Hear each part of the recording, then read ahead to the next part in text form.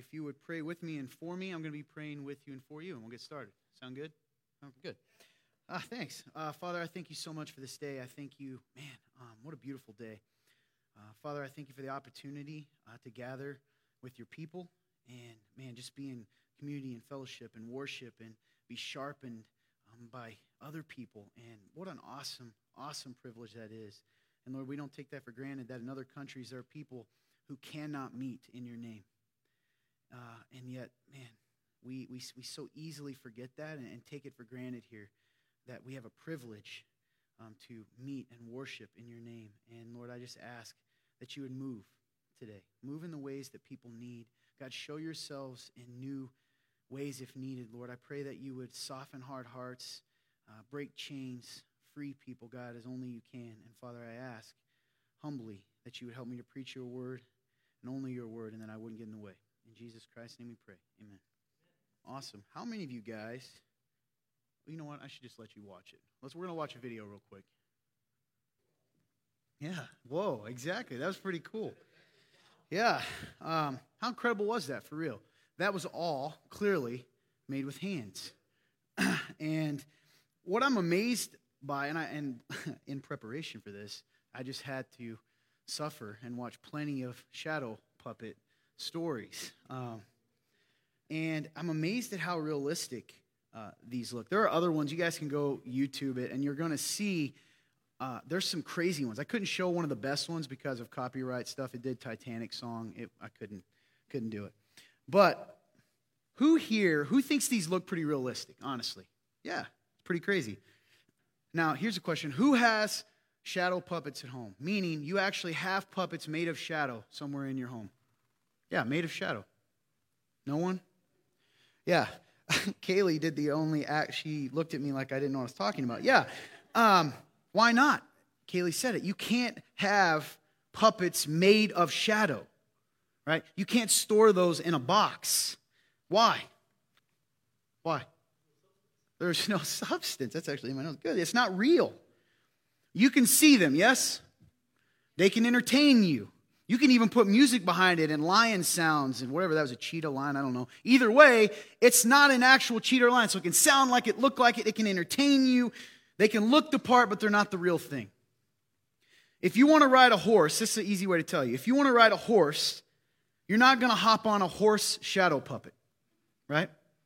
First off, it would look ridiculous because it'd be hand-sized. But secondly, you're not going to do it because it's impossible. A horse made of shadow cannot serve its purpose. You aren't going to, if it's raining and pouring, you're not going to go up to your buddy and have him make you a hand shadow puppet house. It's not going to serve a purpose. It's not going to have anything that actually protects you. It isn't real. It has no substance. If you asked me for an apple and I went over to the wall and said, here you go. I assume that looks like an apple. I don't know. Right? You're not going to take a bite, not out of my hand, out of the shadow. It's not going to happen. Why? Because it's not real. But what if I told you, I feel really comfortable that this is real? I feel awesome about this apple. Eat it. All my friends are eating shadow apples. Eat it. It's going to be ridiculous and sound ridiculous. Why? What's the difference between a real apple and a shadow apple? Well, there's many differences, but one of the things is that a real apple grows from a tree, and that tree gets water and sunlight and all of those things. What if you owned an apple tree? Stay with me, I'll tie it all together. What if you owned an apple tree and decided you didn't think it needed any water? You were comfortable not giving it water. I get it. Me and my friends, we don't water our apple trees at all, okay? I'm not saying wait for the rain. I'm saying you put it inside and you never water it. What's going to happen? Is it going to produce real apples? No, it doesn't matter what you think about it. So then, after you do that, you don't have real apples, so you decide to just come out and show everyone shadow apples. Look, it's growing stuff. And it may be. You may have product, but it has no substance. Now, what if you wish really hard, or what if everyone in this room says that apple trees can grow apples without sunlight or water, and we all agree on that? Will that change reality? No. Your reality doesn't dictate truth. Your reality doesn't. Reality, right? Let me move away from shadow puppets for a second. Okay, well, I'll come back to this. What if I told you you're going in for a surgery, all right, and I show up, me, Todd, all right, you're going to have open heart surgery, and I come in, and I'm putting the mask on, Corey, and I'm getting my hands rubbed and ready. I got to quit saying people's names. They think I do that to everyone. Anyway, I'm ready to go. I put my gloves on. I'm going to grab my scalpel. You're still awake, and I'm like, hey, I'm going to take your heart out. I'm going to fix it up, give you a new one, all right? All right. Are you going to sit there and let me? Okay, why not? Some of you don't know me, because I'm what? I'm not a doctor, but I say I'm a doctor. I'm a doctor. Listen, guys, I'm going to make you feel better. I'm completely comfortable with the amount of training I have because I've watched ER 5 times. I've watched ER 5 times. I'm completely comfortable with my training. Yeah. Right? And it's not just you are. We all, you ready for some sanity? We all know collectively, as human beings, we have said in order to be a surgeon, we're not even talking about a good or a bad one. To be a surgeon, you have to do certain things. You have to do certain training. You know, the surgeon doesn't get to walk in and say, today, sorry, I don't want to learn about hearts. I just want to learn about feet. I still want to do heart surgery, but I just want to focus on feet because that makes me comfortable. Why you'd be comfortable with feet, I don't know. They're confident in that. Well, okay, you ready for an even crazier story? What if I could come here? You still know me. I'm still Todd. I have already admitted to you I have not been to medical school. I guess it's important. Whatever. And I show up and I have 100 people that agree with me that I am trained because I've watched ER. And they say, yes, we're confident in Todd's ability because he's watched ER and so have I, and we can all do surgery. That's insanity, right? We would say that's insanity. What if he was part of a hospital that all they said was, you can be a surgeon at this hospital as long as you've watched 8 episodes of ER. And it's a big hospital and it looks fancy and it has money and all these other things. Do you want to go have your surgery there? No. Of course not. Why not? Listen, stay with me. Because a surgeon is defined by a certain set of criteria, right? It doesn't matter what we all disagree on a lot of things. We may even disagree on which is the best medical school, okay? But we are not going to disagree on the fact that you need to go to medical school to be a surgeon. We don't just get to decide what a surgeon is or isn't by what makes us feel comfortable. Now, I know, this is kind of deep, at least for me. Maybe you guys are like, Todd, no, we get it. Really think about that. Isn't it interesting that we as a society of human beings, we didn't have aliens come down and tell us how to be surgeons. At least we don't think, right? We just assumed, we have learned surgeons have to do this. We have all collectively as a society across the world said this is what doctors are. This is what medical doctors are. They go here, they learn this, they perform this. That's doctors. That is what doctors are. Regardless of the random guy, because every now and then you hear about the person performing surgeries without training, right? Does it usually go well? No. It goes terribly wrong. But they were confident in it. Confident enough to charge money. The same is true of being a disciple of Jesus Christ. Now, before we start, I'm not talking about salvation here, okay? That's a different issue. But if you are a disciple, that means you follow. If you call yourself Christian, then our comfort or discomfort, my comfort or discomfort is irrelevant. Because we don't define what makes one. He does. And we're going to talk about that in a second. I'm not going to tell you that because I'm going to tell you what he said. He is Christ. He says to follow me, this is what it is. If you're my disciple, this is what it is. Who is teaching us? What he is teaching us? Who we follow? What we follow shows what we are. No matter what label we put on ourselves.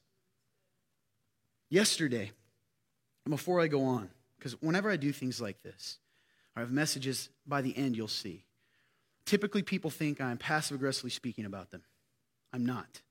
I'm going to start by saying, if anything, I'm aggressively speaking about myself because I will be honest with you. Saturday, I think. I'm going through my second round of P90X. I just want to brag. But anyway, I'm trying. And I'm literally sweating on the floor. Sweat is pouring. And in that moment, God can get you anywhere. I was hit with conviction.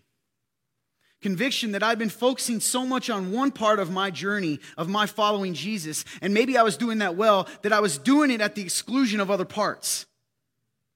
And because I was doing that well and it made me comfortable, I excluded these other parts. And I tell you, friends, I'll say it, I was convicted. And then I started thinking in general how we do that all the time. Do you know what I hear all the time? And I'm telling you right now, it isn't just you. If you've said this to me, I'm not just talking about you. When I say all the time, I hear it all the time. I hear, well, I don't think that's an issue. I feel comfortable with this. I'm okay with this. Me, we. I've done it. Here's what I had this epiphany. I believe and I've contributed to this, we have created a counterfeit Christianity that's actually based on forming Christ around us, our desire, our comfort, me, I, instead of it being us formed around and conforming to the image of Christ. We put the suit on us instead of forming ourselves around him.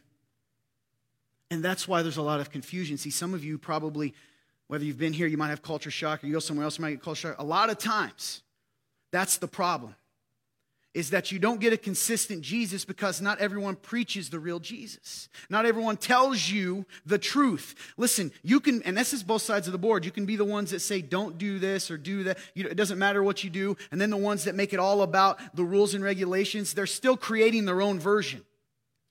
We pick and choose. Ask yourselves this, because I have. Can you be honest? We pick and choose based on our comfort.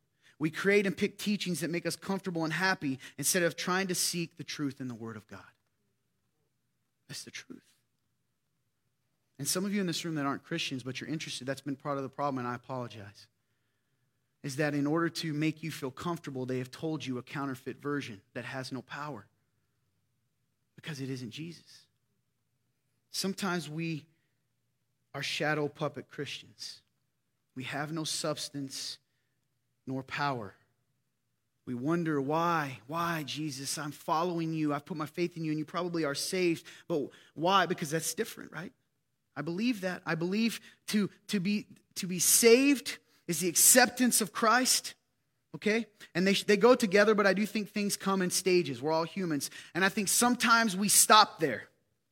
We stop and we say, I've accepted you as Savior, but maybe I'm not living with you as Lord. I'm not following you. It confuses the message and dilutes the truth. And sometimes what happens is what starts out feeling comfortable ends up being a weight because you wonder, why isn't this alive? Because if you're not following him, right? Maybe you avoid some of the hard stuff, but you're also going to miss the good stuff. We have to do what he says to be called a disciple, not what we want. And you want to know the truth? I don't like that always. I don't like that. I don't. I tend to put, isn't it funny that the word self-righteous can mean something different depending on who's saying it? Right? Maybe I call you self-righteous because I think you're arrogant, and you call me self-righteous because I'm calling you arrogant. Right? You see what I'm saying? We have to do what he says to be called a disciple, not what we want. There has to be a standard. He has never created a partial disciple. Listen, we see people like Peter that take detours. Right? They get lost for a second, lost. They stumble, they fall, but they get back up and follow him. The difference between Peter and Judas, and I mentioned this a few weeks ago, is not the nature of their sin. It's the response to the stumble. We found out who was the disciple and who wasn't by what they did when they fell, what they did when they hit the detour. Did they follow him or did they create their own way? Judas felt guilt. He did. It's easy for us to say he was evil and didn't care. A person that's evil and didn't care, evil, right, in our sense, doesn't kill himself out of grief and shame. But he was never a disciple. He never really got it. I believe he liked parts of Jesus. He wouldn't have kept following him, right? There was a cost sometimes to following him. He even talked about it. It came to money. There was a cost. He paid a minor cost, but he wasn't willing to go to the cross, right? All the way. He's never had a partial disciple. Either we take up our cross, die to self, and follow him, or we aren't a disciple. Or at least we're not following. That's reality. Now here's the kicker. I'm not talking about when we, and this is why I want to make this preface before we continue. I'm not talking about when we fail to meet the standard. When we try and humbly, and in our sinfulness and our brokenness, sometimes we stumble and we fall. I'm not talking about perfectionism. I'm talking about not whether or not we always meet the standard. I'm talking about whether we change the standard to make ourselves comfortable. Grace is not changing the standard so that we meet it. It's bridging the gap between us and the standard. I'm talking about when we change the standard to make us comfortable. We have to realize that the very nature, listen, this is so important. The very nature of following Jesus has a cost, the least of which is our comfort. See, the danger, I had a talk with some friends this week about that. I love overseas ministry, and I don't think everything has to be either or. I don't think you have to be a church committed to one, but I am so passionate about this country and ministry. Do you know why? Because it's lost in a very different way. They're all lost because everybody thinks they're following Jesus. Everybody does. There's a church on every corner.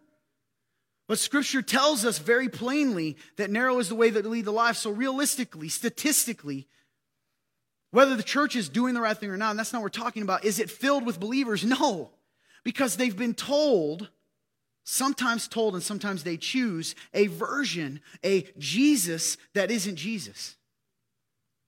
Jesus meets you where you're at.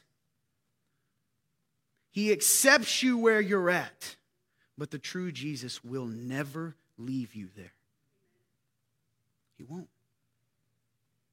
Sometimes I think that I just make a shadow puppet. I say, Lord, you're asking me this. I'll give you an appearance of it.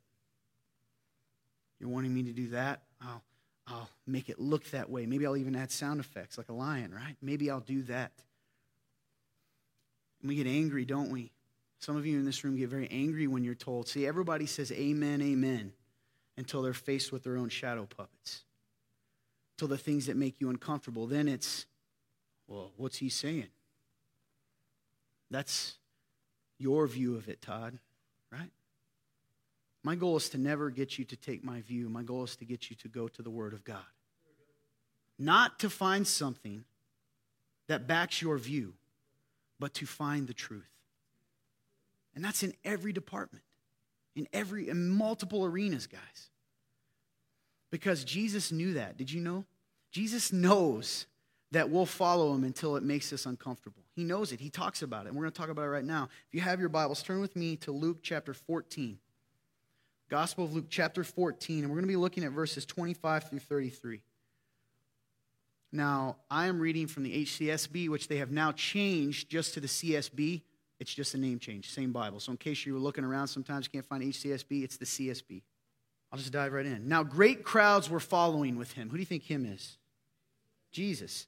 So he turned and said to them, if anyone comes to me and does not hate his own father and mother, wife and children, brothers and sisters, yes, and even his own life, he cannot be my disciple. Whoever does not bear his own cross and come after me cannot be my disciple. For which of you, wanting to build a tower, doesn't first sit down and calculate the cost to see, this is good, if he has enough to complete it? Otherwise, after he has laid the foundation and cannot finish it, all the onlookers, the crowd, will begin to make fun of him, saying, this man started to build and wasn't able to finish. Or what king going to war against another king will not first sit down and decide if he is able with 10,000 to oppose the one who comes against him with 20,000? If not, while the other is still far off, he sends a delegation and asks for terms of peace. In the same way, therefore, every one of you who does not say goodbye to all his possessions cannot be my disciple. Are you ever like me and you read through Jesus' words sometimes and you skip the last sentence because you just assume you already know, right? I'm a disciple, clearly. He's telling me to calculate the cost, but I don't need to read the part that says, if you don't, you cannot be my disciple. That doesn't sometimes fit my paradigm, right? I don't want to deal with the reality of that. Now, before you all go, yes, I want to tell you I want you to think about what he's saying. First, I want to point out something. It starts off by telling us great crowds were following him. He was popular at this point. Isn't that nuts? We don't think of it that way. We always remember the end. Did you know what parts of the story? He was very, very popular. That's why the religious people and even Rome were concerned about him. He was popular. Crowds were following him. They were worried. Is this guy going to try to do another uprising? He's going to lead a rebellion. There's enough people behind him that they're concerned. So they must have liked what he had to say at this point. If someone comes to you and says, I've come to heal you and free you, to bring you into the kingdom, that's pretty good. I'm down for that. And then you see him perform miracles. He's healing people. This is a good deal. I think I'm going to stick by this guy. And then he feeds thousands you're hungry. He feeds you. This is working out great. All I got to do is keep following him. And good things happen. And interesting, I love Jesus so much for many, many reasons. But guys, understand he's real, okay? He walked this earth, he's still alive. But this is so beautiful. I just love him because he's doing it to us.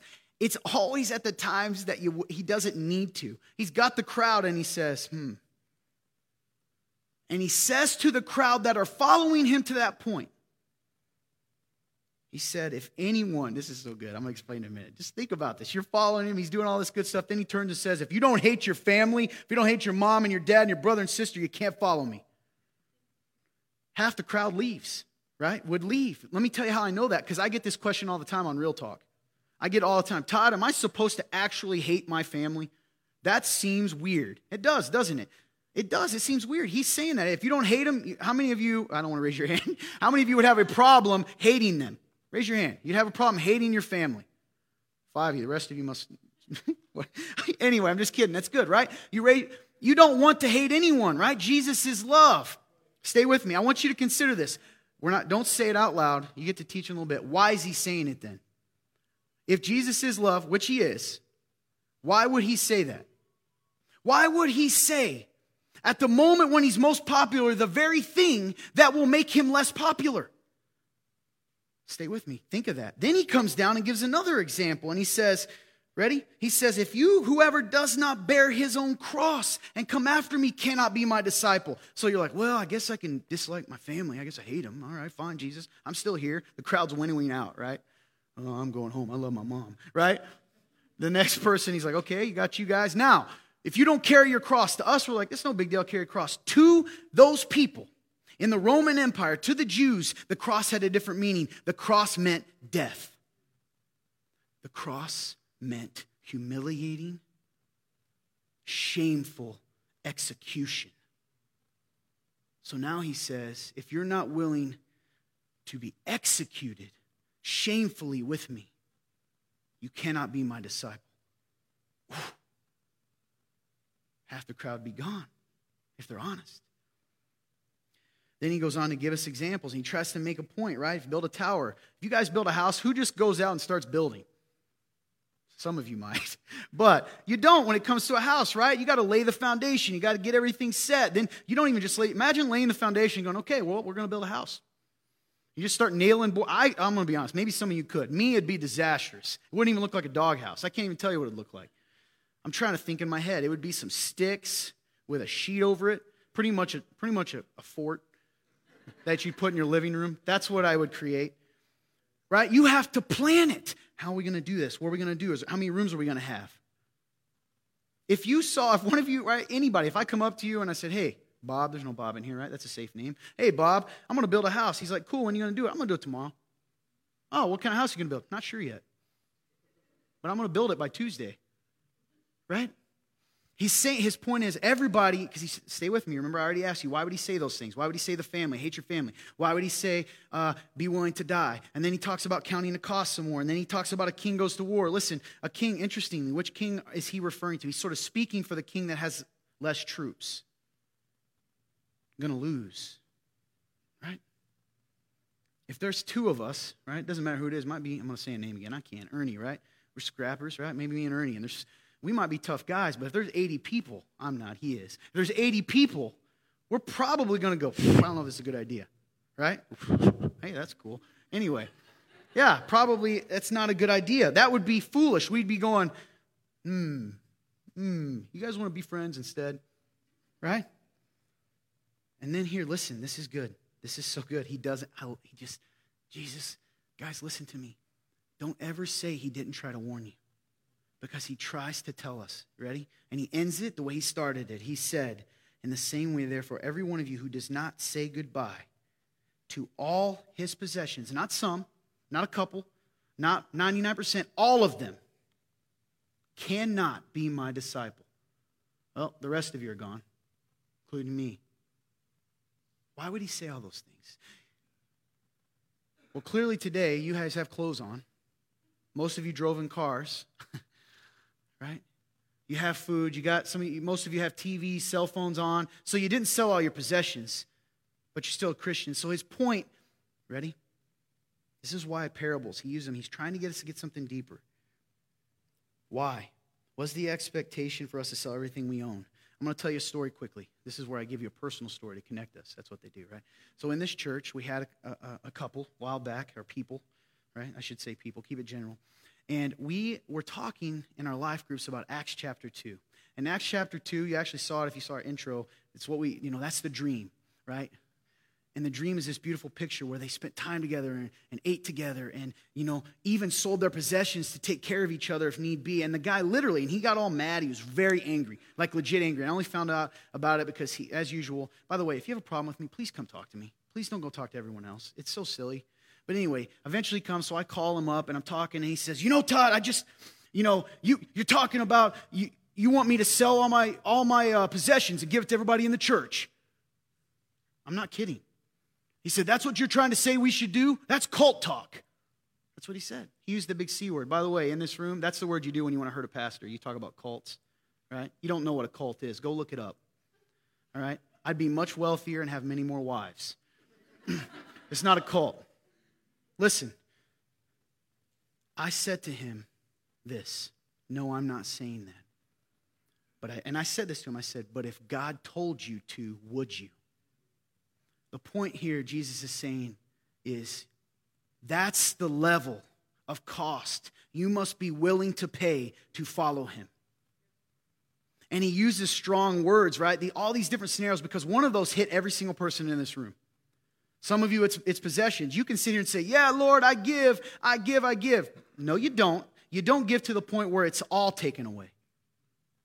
Some of you in the room are like, I don't like my great Uncle Tom, so I hate everyone. He's like, no. In comparison to me, if they all said, we are not going to be with you, we hate you unless you renounce Jesus, that you would still walk away. You would still follow him. Some of you in this room wouldn't do that. Or maybe you've never faced with that reality. And then the last one that everyone in this room would struggle with. Would you die to follow me? Right? Die, that's multiple reasons. Sometimes it's literal, but sometimes it's die to self. Die to my desires all the time. Because guys, listen, certainly as time goes on, we hope, that's the prayers, we're sanctified. That means be made holy, more and more like him. It's a process that our will aligns with the Father's will, and we want the same things. But I bet, do you guys sometimes what things God doesn't want you to have? Of course you do. Of course you do. Paul himself talks about it. If Paul, who heals people, saw Jesus, says, I don't do what I want to do and do what I don't want to do, that means I find this war within me, then certainly you do as well. Why am I saying all this? It's the willingness. It's the willingness. Stay with me. Go to the Gospel of John, chapter 8, verses 30 and 32. As he was saying these things, who's he? Jesus, capitalized. That'll be your hint. As he was saying these things, many believed in him. Stop. He was saying these things. What was he saying? Hey, I forgive you of your sins. I'm here to bring forgiveness and healing and love, and you're going to be brought into the kingdom, and God's keeping his promise. I'm the fulfillment of everything God had told you is coming. And it said, go back to that real quick. It said what? Many believed in him. Why? Because it's the good stuff. Good meaning the stuff, it's all good. The stuff we are comfortable with. And then go on. And Jesus once again said to them, who did he say it to? To the Jews who had believed in him. This is so big. To the ones who believed. They said they believed. Why would he say this to them if they believed? He said it because he said, if you continue in my word, you are really my disciples. So the implication is there are people that believe him, but they don't follow. You will know, this is beautiful. And if you do, if you follow, you will know the truth, and the truth will set you free. Guys, it's a weird dichotomy, the gospel. We must submit to be free. We must submit to be free. That's why Paul says it, and Jesus says it. Everyone's a slave to something. You can be a slave. You use that phrase intentionally, right? To meaning truly follow, to rely upon either to sin or to righteousness. You cannot be both. If you continue in my word, what? His teachings. Now remember, he had believed them up to this point. The implication is, why would he warn them if they're already believing him? Because there's teachings that are coming. They're going to be hard to swallow. Will you continue in it? Will you continue in it? Will you follow when it has a cost? Which teachings? Which ones? Well, now, jump with me. I don't do this often, but today, we typically stick with one section. But today we're going to be 2 Timothy 3, 16 and 17. 2 Timothy 3, 16 and 17. Which teaching? All Scripture. All. I know, it's hot in here. Maybe not for some of you, it is to me. All Scripture is inspired by God and is profitable for teaching, for rebuking. That's the one we don't like. You don't mind teaching because you get to pick and choose, right? I'm learning. Rebuking is you're wrong. Change. For correcting, hey, you got to change. For training in righteousness. So that the man or woman of God may be complete, equipped for every good work. Oh, man. All Scripture. When I told you this was Saturday, I was laying on the ground, the sweat's pouring off me on my phone, it was gross. But when I was sitting there, why did I tell you that? I don't know. When I was sitting there, I was even more hit by my grossness sometimes. How I can use how well I follow certain teachings of Jesus to justify the ways that the others that I don't. I hear that all the time. You know another thing I hear all the time? Oh, I'm getting better at that. I've been better. If you have to say that, you're making excuses. Because you already know that you're not doing it. Picking and choosing. Do you find yourself saying, and I promise you, please believe me, I was so hesitant, but I love you guys to do this because I know, I talk to a lot of people. I'm not talking about anyone specific. I'm starting with myself, so don't, who cares if you think that, I guess, at the end of the day. But I feel comfortable with. I don't think it's wrong. That may be what you get out of it, but not what I get out of it. You ready for this? This punched me in the face. Who's the authority? Who's the authority then? I don't agree with it. I'm comfortable with it. There's no mention of God. Unfortunately, because in our brokenness and our sinfulness, we don't always care what God thinks. And you know what's scary? Is you're going to be able to find a lot of people that agree with you. Remember this? A great crowd was following him. There's going to be people that tell you that if anyone, this is funny, everyone, probably too real. So if anything, I'm hated by both sides many times, okay? What I mean by that is, sometimes people will say you take grace too far. And what they imply is that I don't believe in sin, whatever. You guys that have been at the Remnant know that's not the issue, right? And then sometimes other people will tell you, well, how condemning is he? He told you that Jesus said something is wrong. He's condemning. No, I'm not. Condemning means you don't have hope. There's always hope in Jesus. It has nothing to do with whether or not something is true or right. Okay? So that's just me venting. It doesn't matter. But with that, you're going to find people that tell you, hey, Jesus loves you right where you're at. And what they're really saying is, he doesn't want you to change at all. That is never the message. It's I love you right where you're at. I can't wait until you become what I see, because remember, he sees the end. I can't wait to go on this adventure with you. I can't wait to see how you're going to grow into this, because it says that he is faithful to finish the good work he started in you, right? I can't wait. But even though I see that, you still got to get up and follow me. Maybe you're in the room and nobody's ever said anything to you even. You're so good at it that you can fool me, you can fool everyone else, you can do it, but you're still only following him to a certain point. And what's the point? The point, guys, is always what Jesus was bringing up at the first point. People always follow him until it has a cost. Yeah. The first thing it's going to cost you, right, is your pride. That's the very first thing it's going to cost you to follow Jesus, because the very act of submitting to him means you've got to admit you don't have it together. It's okay to admit it the first. By the way, some of you are okay admitting it one time, but really, again, what you're trying to do is you're trying to get him to go, you're awesome. Just keep being awesome. Stay where you're at. But you imagine that, and before you say that's not loving, think of your children. What if you had your toddler and you're like, you know what, you just stay in your diaper. You don't need to be potty trained. I love you right where you're at. You just keep eating that finger food. You just, right? Imagine that. A 40-year-old baby in diaper eating baby food.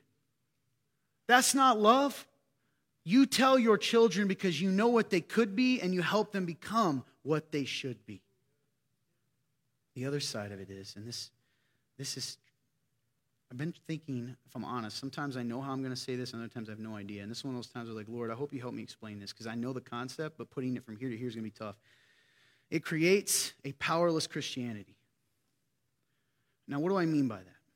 Jesus, we are told that we can overcome, right? We are told that, we can be armored, right? Put on the full armor of God. We have access to this equipment. We have access to the shield of faith. We have access to the belt of truth. We have access to these things. But here's the kicker. Why did Paul say put them on? Because there has to be some effort to do those things and live out of them. So, if someone tells you there's no war, if someone tells you you don't need a shield, if someone tells you you don't need a sword, and you go into battle, what's going to happen? You're going to get hurt badly. The people you love are going to be hurt. And you're going to look back at God because they told you that's who Jesus was and say, you didn't tell me I needed these things. It is a powerless Christianity to make your own version. It has no power. I'm guilty, guys. I do this. I can't stand Pharisees, but in doing that, I become one. But I don't, right? And so sometimes, in my desire to fight them, because I tell myself, you ready? I tell myself, well, I'm standing up for people that are weaker, which sometimes I am. But when I go on the offensive, right? When I allow myself to hate someone, when Jesus said, they say to love your friends, I tell you to love your enemies. Do I love my enemies? Do I? Do I even make an effort to? I'm not talking about the feeling. Some of you get confused by that. Love is not a feeling, it's a choice. You can't control your feelings. I certainly don't feel love for my enemies, but I can be loving to them.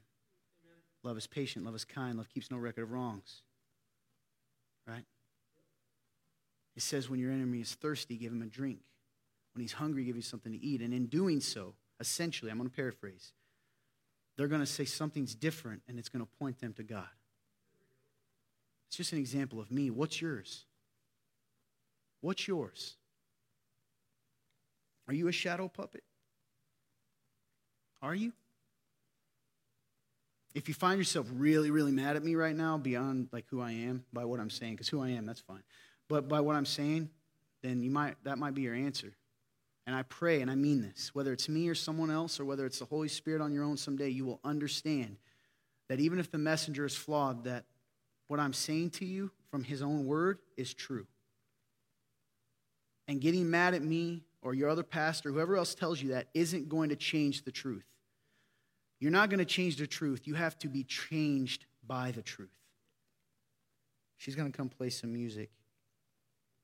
And I want you guys, all Scripture is inspired by. See, sometimes we look at God's Word and we say, well, I like the part that's for teaching, and I like the part that's for training in righteousness. I don't like the part for rebuking or correcting. I don't like that part. By the way, I'm a bit of a rebel. I don't like that part either. But if I want what? If I want to be complete and equipped for every good work, it's all got to be there. I used to skip the book of Job. I hated it. Hated it. Didn't get it.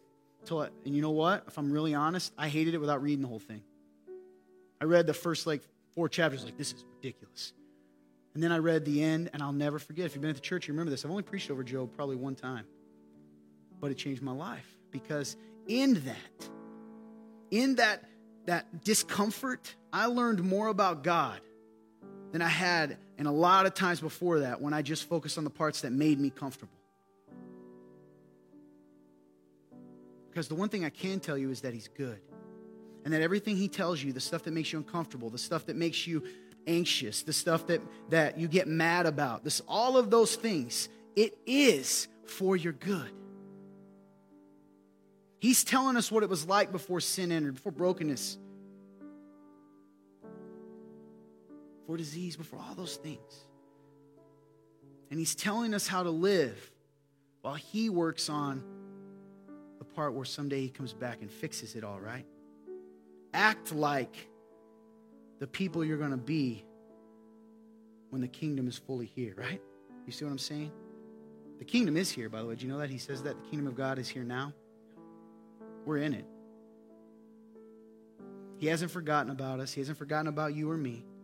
And someday, and I could give you 100 parables. I had so many verses. I did, Tim. I had a bunch. I cut them down.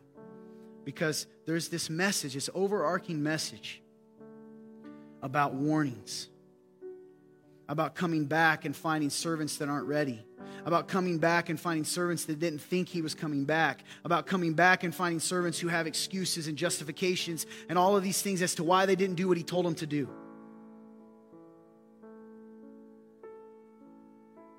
It's, the Bible says there are going to be people that are saved as by through fire. Right? And what that means is a good picture is imagine that your house is burned down and you get out, you jump off the second floor and you're alive, but you're a little singed and you look and your entire house is burned down. You're safe, but you also grieve what you had. You grieve what could have been. And then it says, He compares that to a different path that says, well done, good and faithful servant. Here is the crown that I have for you. Right? Here's the place that I've prepared. We're all there, but I want to be that one. I want to be that one. That's why He says things like being refined through fire, right? Everything is the same message. Things get hot in fire, right? You want gold? He tells us that. You want gold, you got to get rid of that impurity. You got to get rid of those things, and that only comes through fire, through the cost.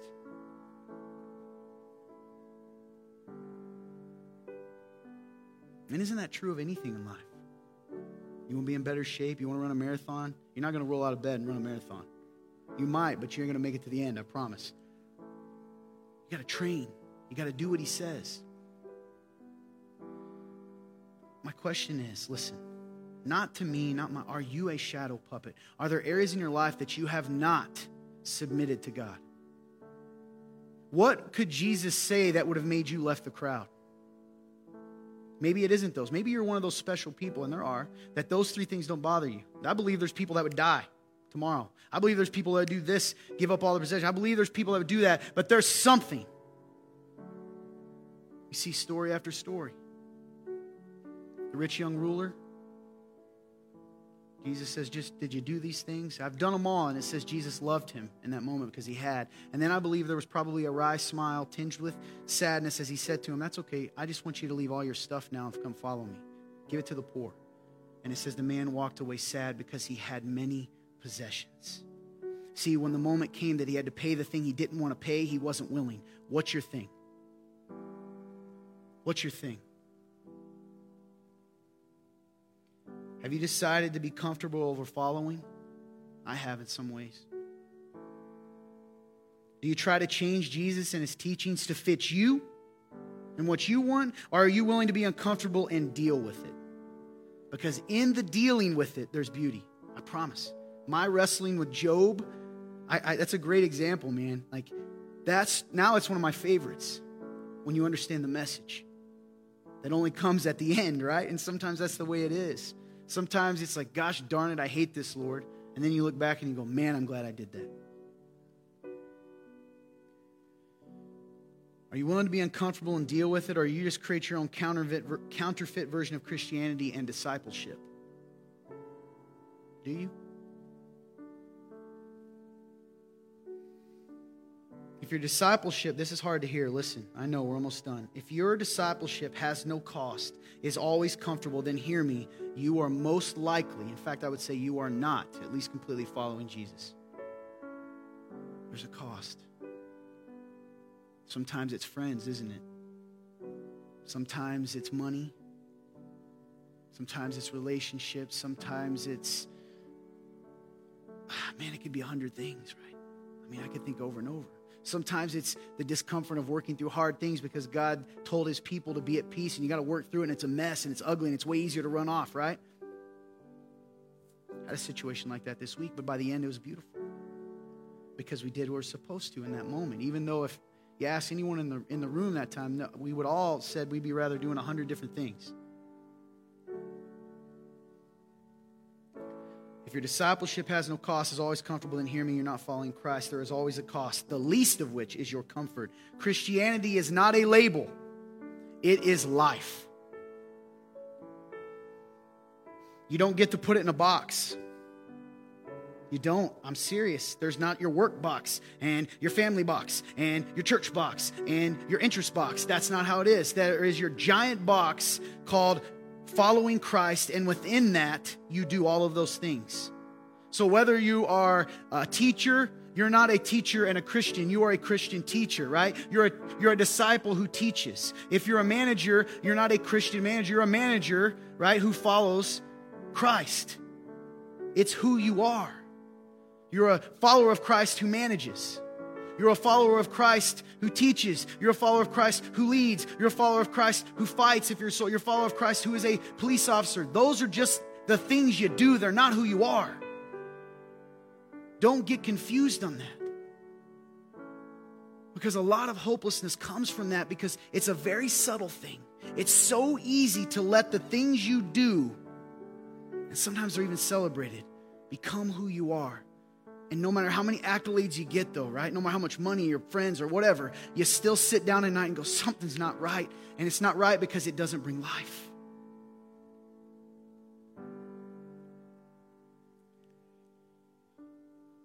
Are there things you know that you've been picking and choosing over in God's word, in this faith, right? All right, God, I'm cool with the training, and I'm cool with the equipping. I'm not good with the rebuking. That's not God. God is love. Isn't it fascinating that we have changed the definition of love because we cannot change the definition of God? Hear me? God is God, but love means a lot of different things to a lot of different people. So who defines it? If it goes by what you or I think's loving, we all got a different view of it. We got to go to the Word of God. We got to conform to it, change to it. Trust in the times we fail. I'm not preaching a perfectionist. You notice I didn't even say much about whether or not you did well at the things you're doing. I just asked, are you following? That's the question I've asked myself. That's the repentance I've brought in my own life. And I say it in front of you guys. I want to follow Him. So we call this time altar time. It's just a chance for you to sit in a few moments. It can be at your chair. It can be up here. It can be praying with the people. Whatever you feel the Holy Spirit is telling you to do, obey it. Don't worry about which one's uncomfortable. Do what He's telling you to do. Because I promise you this, in that is the beauty. Whatever God's telling you to do today, whether it's to turn away from those things, whether it's to focus on other things, whatever it is, maybe it's just sitting and thanking Him. Do it. Whatever you do, do not leave the same as you came in. Do not leave being content with being shadow puppets, following a counterfeit Christianity. Whatever you do, do not leave the same as you came in, because if you do, you are choosing to.